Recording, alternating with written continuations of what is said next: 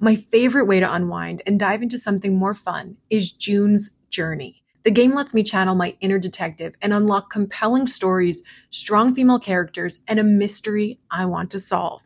If you like true crime podcasts, it's the perfect game to play along while you listen. The Hidden Object Mystery Game will put your detective skills to the test in the roaring 1920s. You play as June Parker as she tries to solve her sister's murder, and along the way uncovers family secrets. Chat and play with or against other players by joining a detective club. Mystery, danger, romance all await you if you download the game now. I'm on Chapter 4 and wondering how these clues will help me crack the case of who did it and why. June needs your help, detective. Download June's Journey for free today on iOS and Android.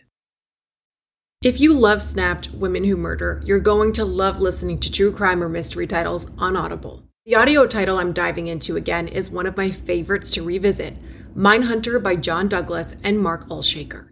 Even if you think you know the details of the cases former FBI unit chief John Douglas took on from documentaries or the scripted show, the audio title goes above and beyond in bringing you along with him in his career, trying to catch serial killers and serial perpetrators. He used psychological profiling to dive into the minds of notorious criminals. The title includes his hunt for a killer in Alaska, the Green River Killer, and so much more. As an Audible member, you can choose one title a month to keep from their entire catalog. It is the home of storytelling, after all. New members can try Audible free for 30 days. Visit audible.com/snapped or text SNAP to 500-500. That's audible.com/snapped or text SNAP to 500-500. They were a Caribbean couple making a new life for themselves, far from home. When Alisha and Omar moved to Brownsville, their life was good. Very happy. But the couple's happy life comes crashing down in a storm of gunfire. She hears the 3 popping sounds. And then she hears Omar saying something like, "Mama, mama, mama." You see blood on the walls. You see blood on the floor. And as the investigation unfolds, detectives uncover a scheme built on lies, conspiracy, and revenge. He was going to take care of it himself. He wasn't going to go to the police. It just seemed, in all accounts, according to the police, that this was a hit. To be honest, it was the biggest backstab ever. It's not long before they come to understand that this is a very different kind of crime than the usual in Brownsville. I've been a detective 15 years, and this is something that I've never dealt with.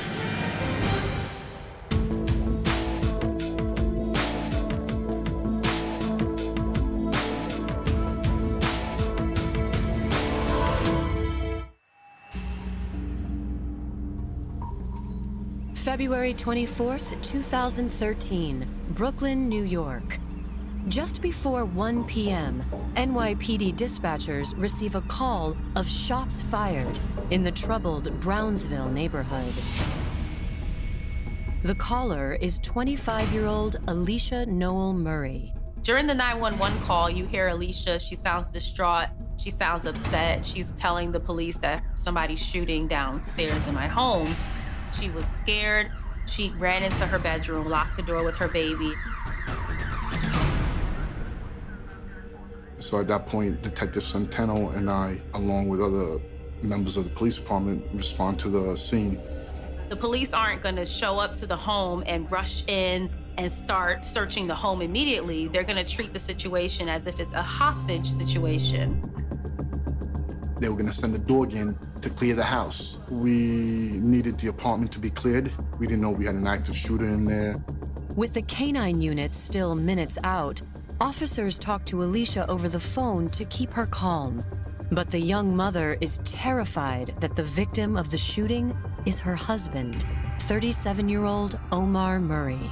There's certain instances where you can hear her speaking, and she's begging and pleading for them to come and get her. I did tell her, don't leave the room. But they finally were able to get in. In the foyer of the home, investigators find a middle-aged man bleeding heavily. His wallet identifies him as Omar Murray. By the time police get there, Omar is in bad shape. He's been shot 3 times in the chest. I don't know if he's breathing or he's not breathing. I don't know if he's alive or not.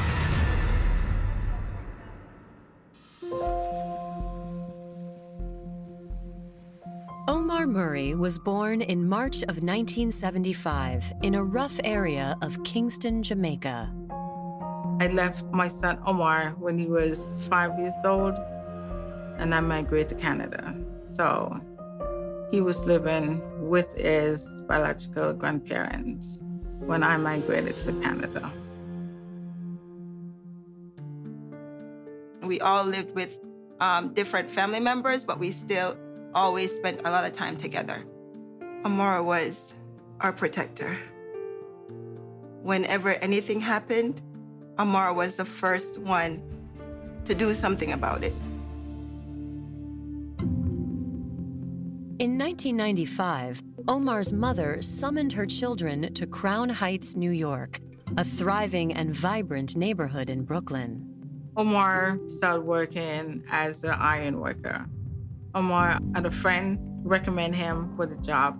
He didn't really go to trade school, and I think he just learned from, just working, basically, and learned the trade. I think he was maybe 21 at the time when he got the job. That was good money for him. So he was able to do what he wanted. With a large paycheck coming in, Omar wanted to settle down with a wife. But over the next few years, Omar bounced from woman to woman, fathering 2 sons. He was always about family, and I think that's what Omar always wanted, a family. After his latest relationship ended, Omar moved back home with family, next door to Alisha Noel. Like Omar, Alisha's family hailed from the Caribbean. Born in 1987 in Brooklyn, Alisha was a quiet and studious person by nature who focused on grades rather than boys. She's always been reserved, and it takes a bit of getting past, it's like peeling an onion, if you will. But once you get to know her, she's a good person. After high school, Alisha became a certified nursing assistant and made good money as a home health aide. She's a registered nurse. That's something that she loved since her mother was also a registered nurse. That's where she got the bug to help, if you will. She was working very hard to pay bills off and purchase a home and have a good life. It was in 2007, while Alisha was recovering from minor surgery, that she struck up a conversation with her neighbor, Omar Murray, who was 12 years older than her. She was having an operation, and you just check on her. How are you doing? How is it going? And so that's how they started speaking to each other. Omar and Alisha, being both West Indian, they definitely blended better than other cultures. So it wasn't a hard match for the 2 of them to get together. Friends for over a year, Omar and Alisha started dating in 2009. Their relationship rapidly progressed, and within 6 months, Omar popped the question. For them to all of a sudden be engaged all within a year time frame, some people looked at it as they're moving too fast. That's Omar's life. And if he's happy, I'm happy. He's my son, and I love him. Alisha and her parents, we get along. I like Alisha. We like her. The whole family, after a while, get to know her, and we accept her. On August 28, 2010, the couple married. It wasn't a small wedding. They had color coordinations. They seemed happy. They walked into the hall together. It seemed like it was a festive occasion. When Omar and Alisha got together, it wasn't just Alisha coming into our family. We were one family. Alisha was like a sister. Alisha and Omar moved into a home in Brownsville, and with their 2 salaries combined, they were soon living the life they had always dreamed of. When Alisha and Omar moved to Brownsville, their life was good. I was always over, go to their house, and we'll watch TV, we'll cook together. It was a very, happy time. Then, in the spring of 2012, the couple welcomed a daughter. Now, more than ever, Omar and Alisha were dedicated to providing a happy and stable childhood for their little girl. Omar has already 2 boys before. So Omar was hoping that he would be getting a girl, which he did. So he was very happy. It seemed like it was the picture perfect kind of situation. Then, on February 24th, 2013, tragedy strikes the family when Omar Murray is shot 3 times in the family's foyer. Paramedics rush in, render aid to the individual that's behind the door. They put him on a gurney, they rush him to the hospital. Officers find Alisha hiding with her 10-month-old daughter in an upstairs bedroom. As they escort the mother and baby down to an ambulance, they tell her that Omar's condition is very serious. Alisha was distraught. She was screaming. She was crying. She was upset. Now, as Omar's life hangs in the balance, can investigators solve this crime before their shooter gets away? We don't know what really occurred. We don't know if it was a home invasion or a robbery. We have no clue. Coming up, will the crime scene give detectives their first clue? As you walk in, you see blood on the walls, you see blood on the floor. Was it a random robbery, or had their shooter struck once before? We found out 2 weeks prior, Omar was shot at in front of his house.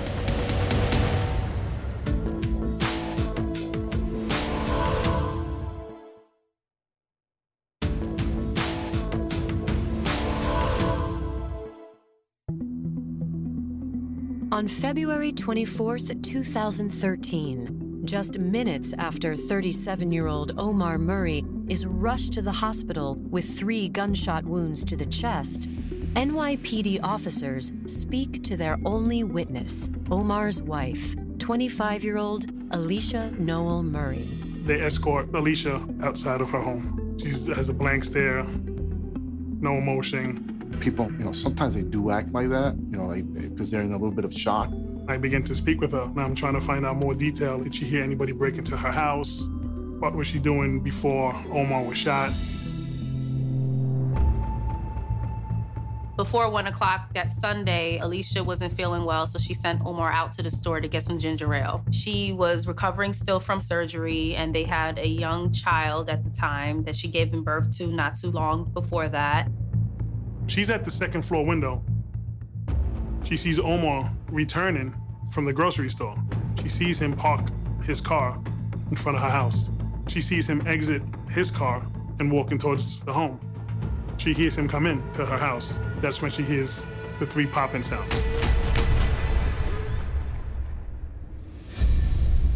She's telling me after she hears the 3 popping sounds that she calls Omar's phone. His phone is just ringing. There's no answer. And then she hears Omar saying something like, "Mama, mama, mama." Alisha says that's when she dialed 911. She and her daughter are transferred to the same hospital where Omar was taken to get checked out.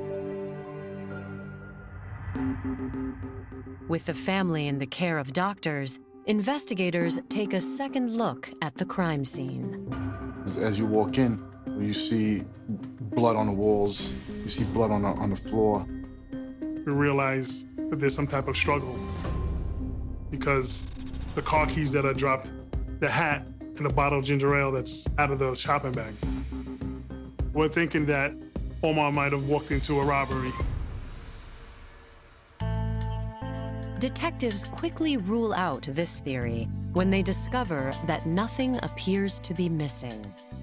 Omar's keys to the house, his keys to the car, his ID, wallet is all still on him. And, it just showed the signs of something else happened here. They saw that there were cameras in the front of the home. So they were like, great, got a lead, surveillance videos. We went back to the apartment, to recover the video and the video box, and it was disconnected. The wires were pulled out in the back. We're shocked and surprised that the cameras were not recording at the time that they were disconnected. Why would anyone pull those wires and not have it recording? At 1:58 p.m., investigators get an update on Omar's condition from Brookdale Hospital. The news isn't good. They let us know that he was deceased. Alisha called me, and she said, Omar is gone. I screamed and I threw the phone down. My mother called and told me that Omar was dead. And I just froze. Without any footage from the security camera at the scene, investigators must canvass the neighborhood for their next lead. We knock on doors to see if we find any witnesses. And, most of the time you get nothing. Nobody saw no one. Nobody sees anyone. Somebody gets killed or shot. Another day in Brownsville. It happens so much. With no witnesses on the street, investigators return the next day, February 25th, with a different tactic. Myself and Detective Luke do a video canvas and realize that there's video diagonal across from the residence. Review the video, and we see Omar leave, a black sedan pull up across the street. As the black sedan pulls up, I see a short male black exit the vehicle and walk into Alisha's house. A short guy enters the apartment, without knocking, the door was open, he just walks in like he lived there.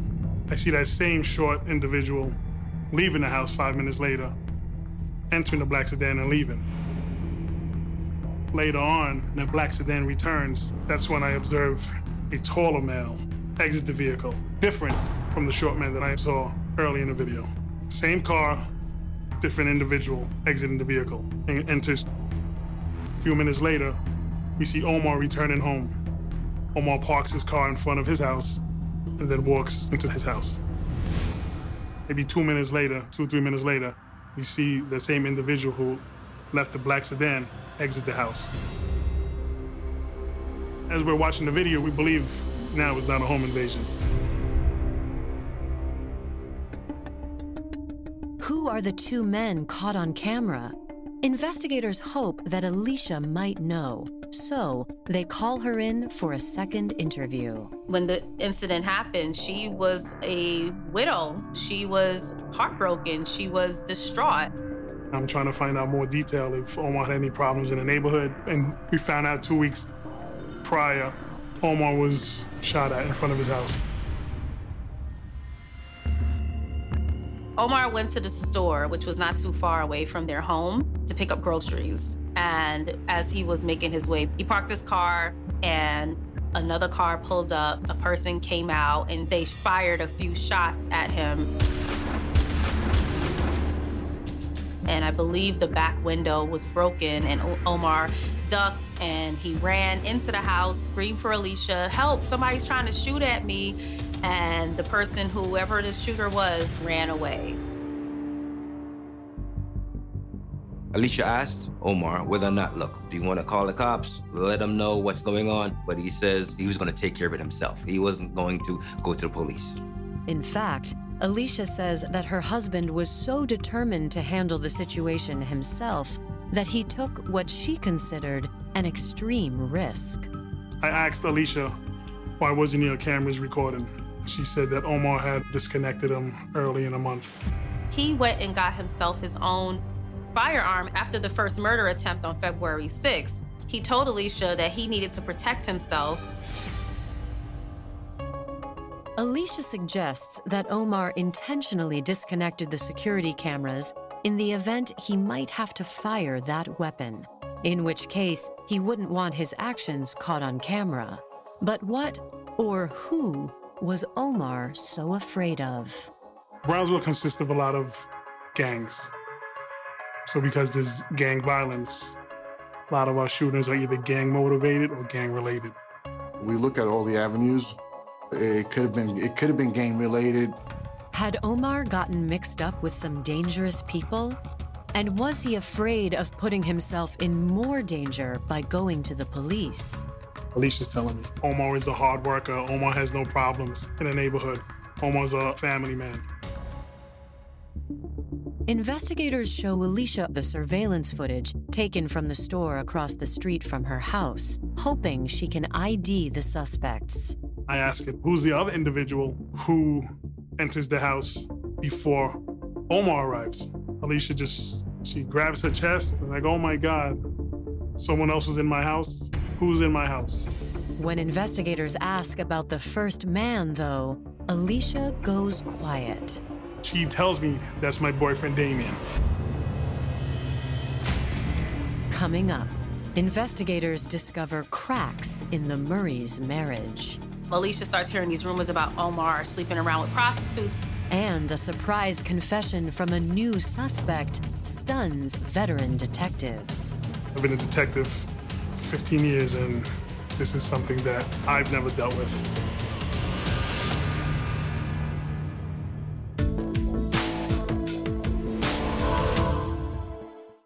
Say goodbye to performance-robbing engine deposits with Shell V-Power Nitro Plus Premium Gasoline. Hate to break it to you, but lower-grade fuel can leave deposits in your engine that build up over time and leave your engine's performance severely lacking. Thankfully, Shell V-Power Nitro Plus removes up to 100% of performance-robbing deposits with continuous use in gasoline direct injection engine fuel injectors. Download the Shell app today to find your nearest Shell station and rejuvenate your engine with Shell V-Power Nitro Plus Premium Gasoline. Fuel up at Shell. Bravo's The Real Housewives of New Jersey. A little zap, zap, zap, zap. Is all new. How is Teresa handling you becoming friends with Melissa? And conflict. That's who you want to associate yourself with?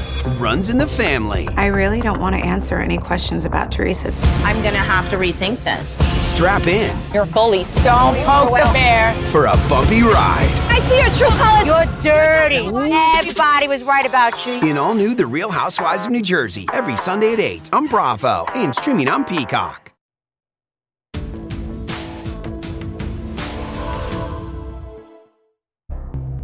Less than 24 hours after the death of 37-year-old Omar Murray, his widow, Alisha Noel-Murray, confesses that she has been hiding a terrible secret. After I give her rights, she tells me that she's having an affair with Damien LaBelle. My mouth drops. I'm like, do you have a boyfriend and a husband? And she tells me yes. Alisha tells investigators that the problems in her marriage began just months before her wedding day. They got engaged really fast, and they planned the wedding really fast. And during the planning preparations, Alisha finds out that Omar was having an affair with another woman and got the woman pregnant. And the child was born before the wedding date.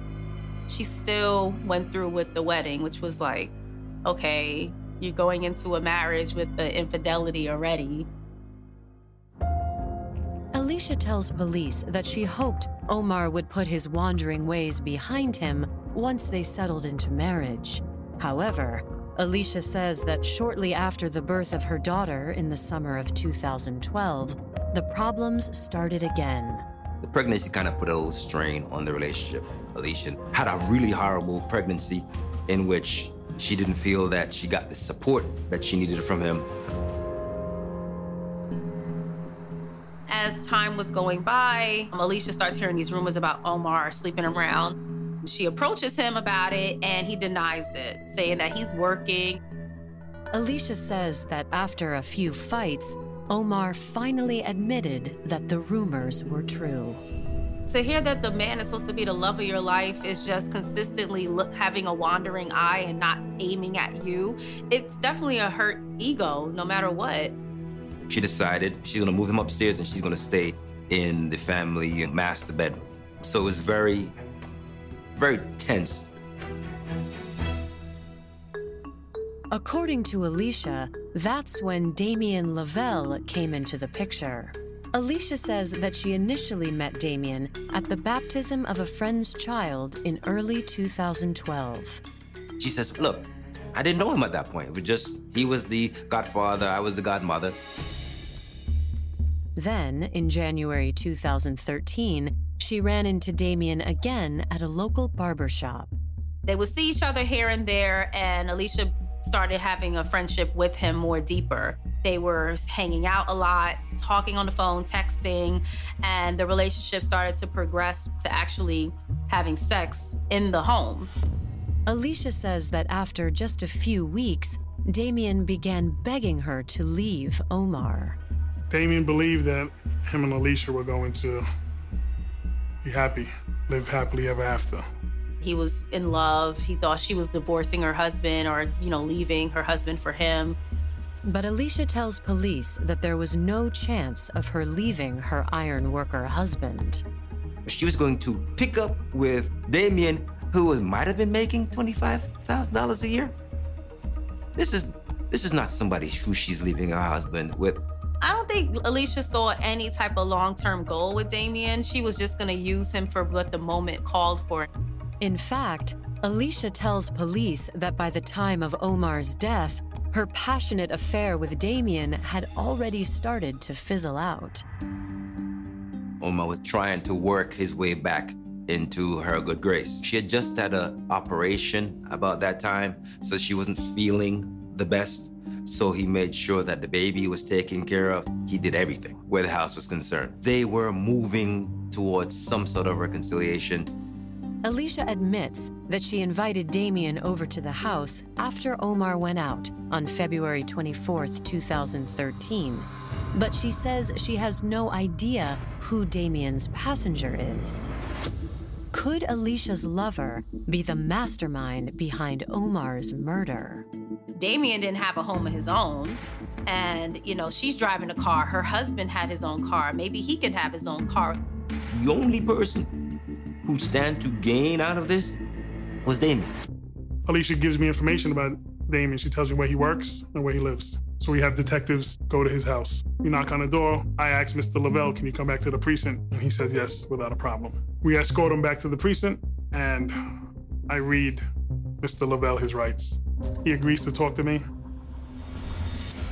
Investigators ask Damien if he knows anything about Omar Murray's death. His demeanor was calm. He started speaking and giving bits and pieces at the beginning, and then he finally, opened up.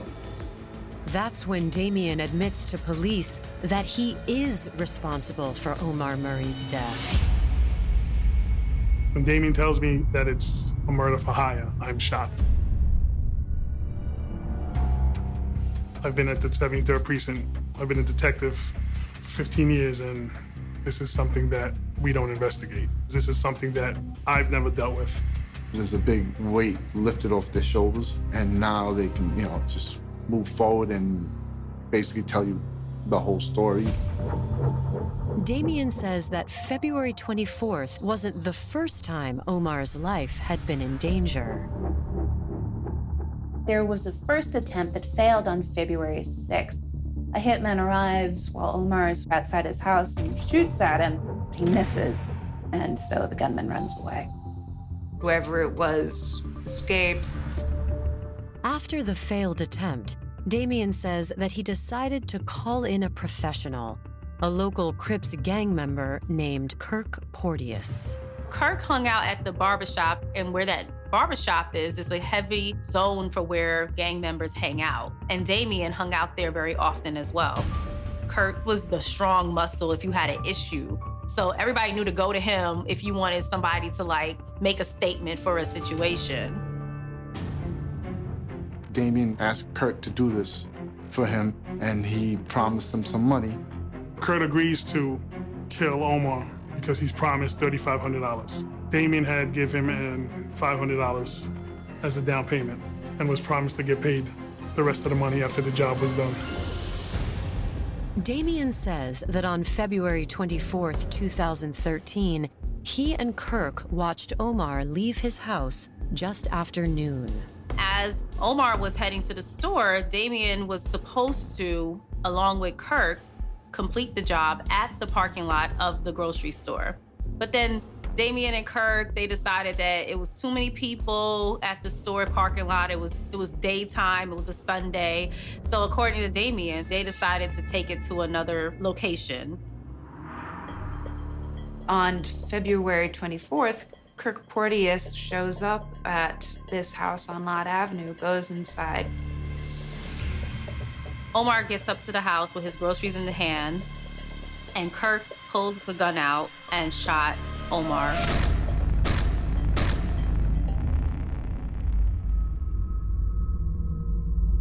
He shoots Omar Murray 3 times. He runs out of the building, gets in a car, and drives away.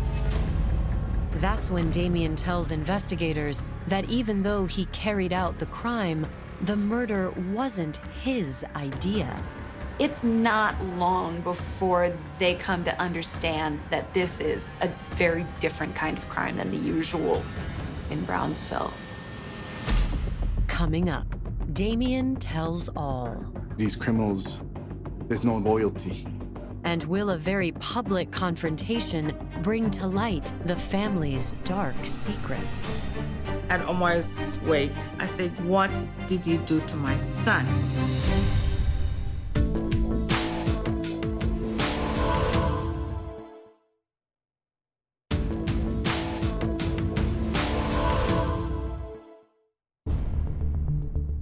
On February 25th, 2013, just one day after 37-year-old Omar Murray was gunned down, Damien Lavelle confessed to detectives that he was involved in the crime.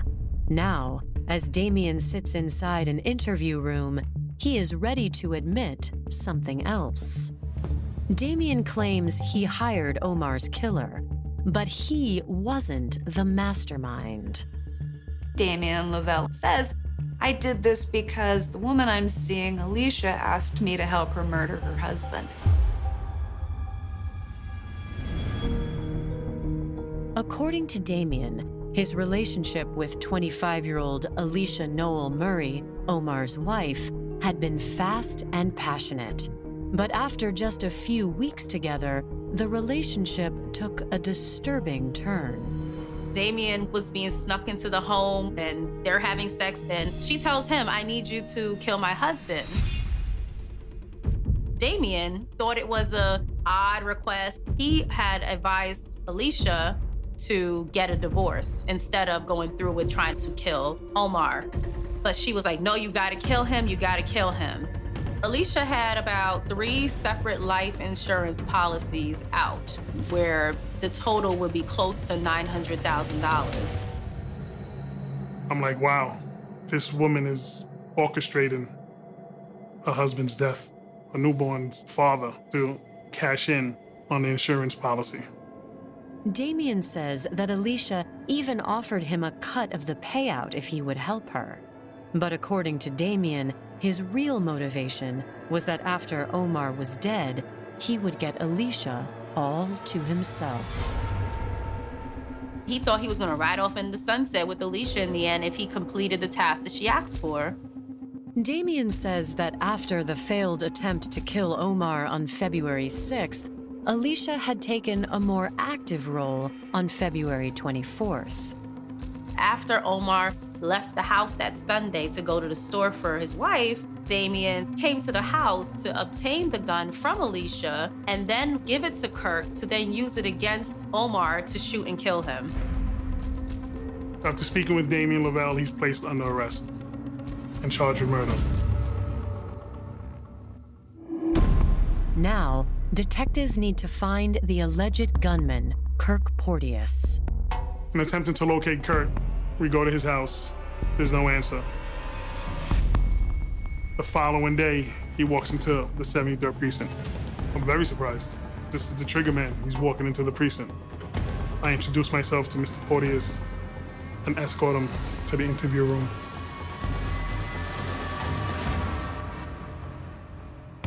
He was hired by Damien Lavelle for $3,500. He said that he originally asked for $5,000, but he got bargained down.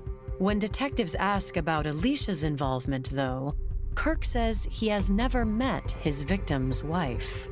This is not someone that Alisha is close to. The person that she's close to in this scenario is Damien.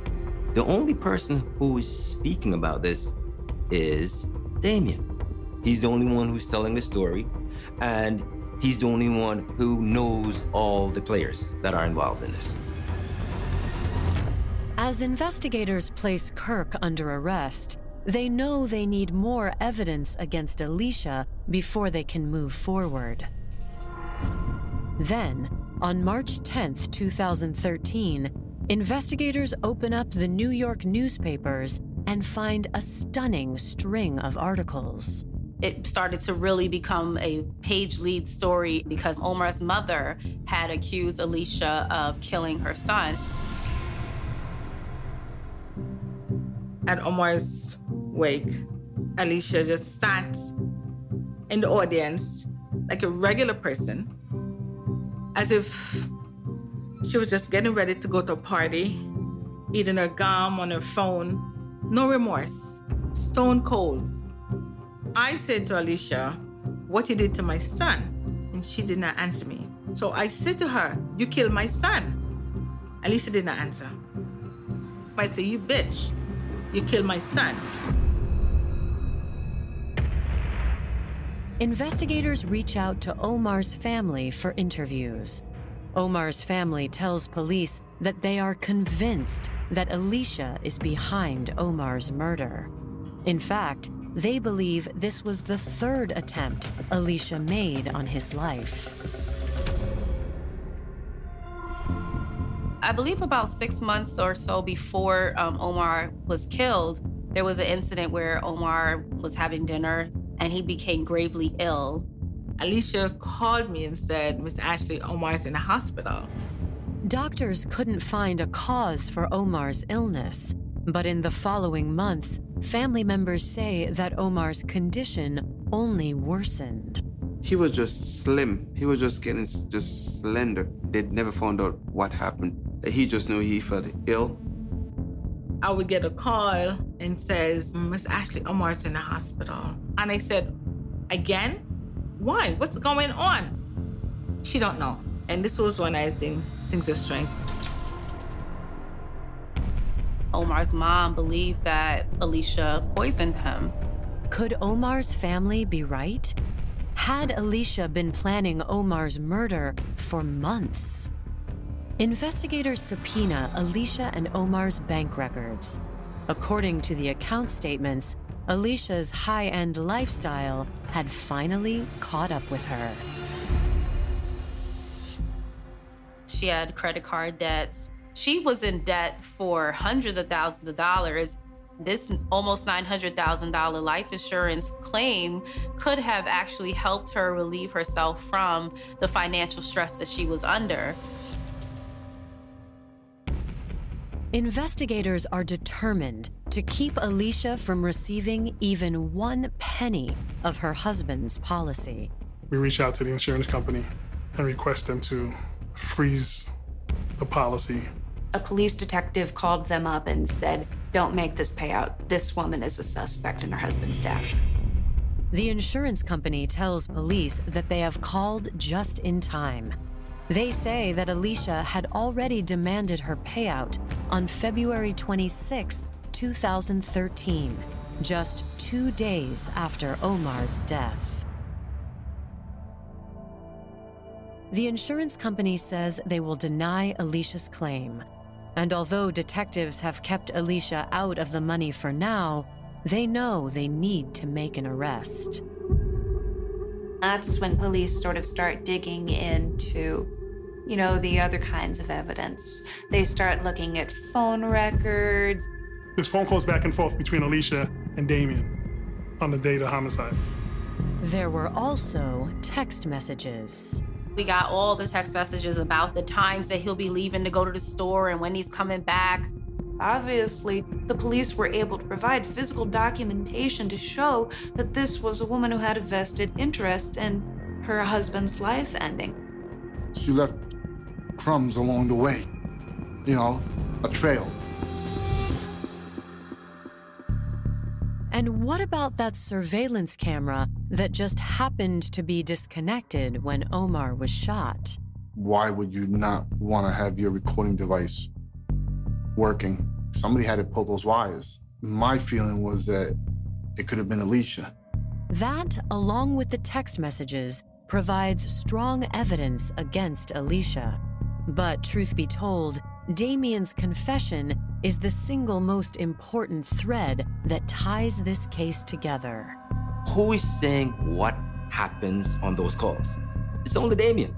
He's the only one who's saying, this is what she's saying, this is what I'm doing. When it's a case of he said, she said, I think that juries are loath to hang a person's life on that kind of evidence. Without more evidence, detectives are hesitant to move forward with an arrest. As months pass, investigators desperately search for more evidence. And less than a year after Omar's death, Alisha is already moving on. And in September 2014, she remarries. In our investigation, we realized that Alisha was remarried. She was remarried and also took her life insurance out on her current husband. Maybe she was planning to cash in again.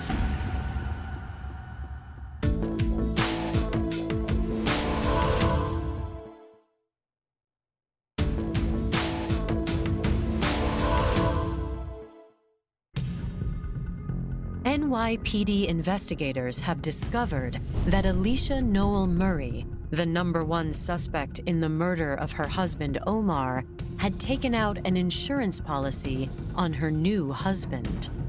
Worried that they are running out of time, investigators offer Alisha's co-conspirator, Damien Lavelle, a deal of 15 years to life in order to testify against Alisha. Damien takes the deal. And in December 2015, investigators finally make their move. It took over a year, and the cooperation of Mr. Lavelle with cell site records, also assisting, we finally arrested Alisha.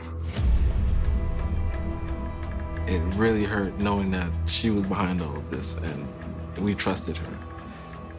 And we didn't expect this. To be honest, with Alisha, it was the biggest backstab ever. In May 2017, Alisha and the alleged gunman, former Crips gang member Kirk Porteous, are tried together in Brooklyn's Supreme Court. In opening statements, prosecutors argue that Alisha was at the very center of a plot to cash in on Omar's life insurance policy. In the end, those bill collectors will not stop calling. You will not stop getting mail saying you owe. And she wanted to quickly get out of financial debt, and this was the only way she could think of to get out of it. He died because of financial gain, for the pursuit of financial gain. He died for money. How could you do that to somebody who you claim to love? There is no love in that. However, Alisha's defense argues that the real mastermind is the person who was smart enough to take a plea deal. The only person who has any chance of seeing daylight is Damien. She is guilty of making a bad decision regarding Damien, but she's not guilty of murdering her husband.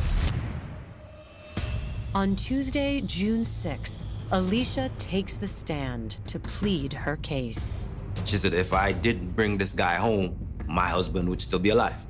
But that's a decision she made, and unfortunately, something that she has to live with. And I'm like, okay, here we go, waterworks. But there was nothing from her. Not even a eye roll. There was just nothing from her. Cold, very stone-faced. In a million years, I was not looking for that from her. It's like it was a different person living in her. The same face, but different attitude. On June 7th, 2017, the two separate juries announce that they have each reached the same verdict: guilty. It just felt like Alisha went totally numb. And she didn't say anything. When I actually did look over, her expression was totally like she was done. On June 29th, 2017, during Alisha's sentencing, Omar's family finally gets the chance to speak directly to Alisha. Several members of Omar's family read letters The quote that sort of made all of the papers was, "You can serve 900,000 years in prison, one for every dollar in life insurance." I think they were able to communicate that to the judge because he gave her life in prison. I'm thankful for the judge that she got life. That's life without any possibility of parole. And I pray that this really happened, that she'll, live the rest of her life in prison.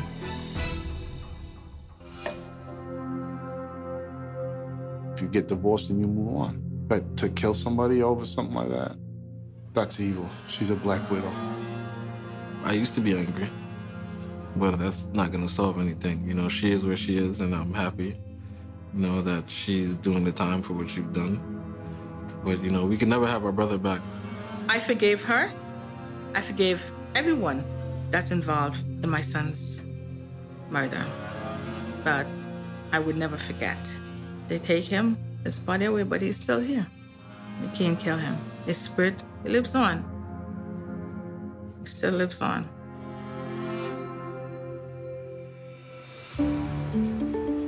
On June 29, 2017, Kirk Porteous was sentenced to life in prison without the possibility of parole. Damian Lovell will be eligible for parole in 2032. Omar's mother, Eunice Ashley Henry, has filed for custody of Alicia and Omar's daughter. For more information on Snapped, go to oxygen.com. Answers for Claudia, a new podcast available exclusively on Wondery Plus, explores a 15-year-old mystery, the disappearance of Claudia Lawrence on March the 18th, 2009. Claudia was a seemingly happy 35-year-old when she vanished without a trace. There was no crime scene, no CCTV of Claudia leaving her home, and no body found. She simply finished her shift, phoned her mum for a chat, and was never seen again. Claudia's mum Joan is now 80 years old, and she thinks this might be her last chance to find answers. I'm journalist Tom McDermott, and when I offered to help Joan, I had no idea what was in store.